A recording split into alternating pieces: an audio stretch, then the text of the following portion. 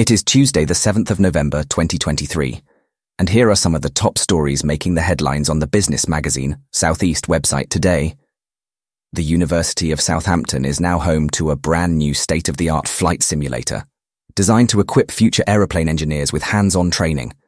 This advanced machine comes with 180-degree surround screens and offers the versatility to emulate a variety of aircraft models, from single-seaters to jumbo jets, each having unique wing shapes and engine sizes.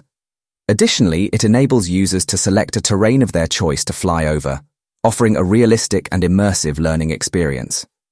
This pioneering tool underscores the university's ongoing commitment to stay at the forefront of aerospace engineering education.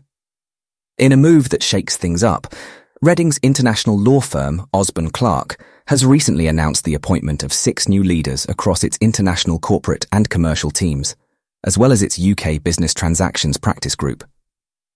Leading the list is Greg Leyshon, who will be stepping down from his role as head of business transactions practice group to take up the newly established role of co-chair of the international corporate group.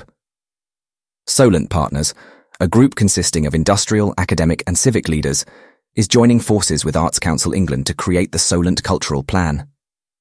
With workshops commencing this December in Portsmouth, Southampton and the Isle of Wight, the initiative seeks to celebrate the region's unique character and bolster its cultural economy. The venture is chaired by Rachel Randall, representing both Solent Partners and the Solent sector. That's it for today. For more, visit thebusinessmagazine.co.uk. We are back tomorrow. Goodbye.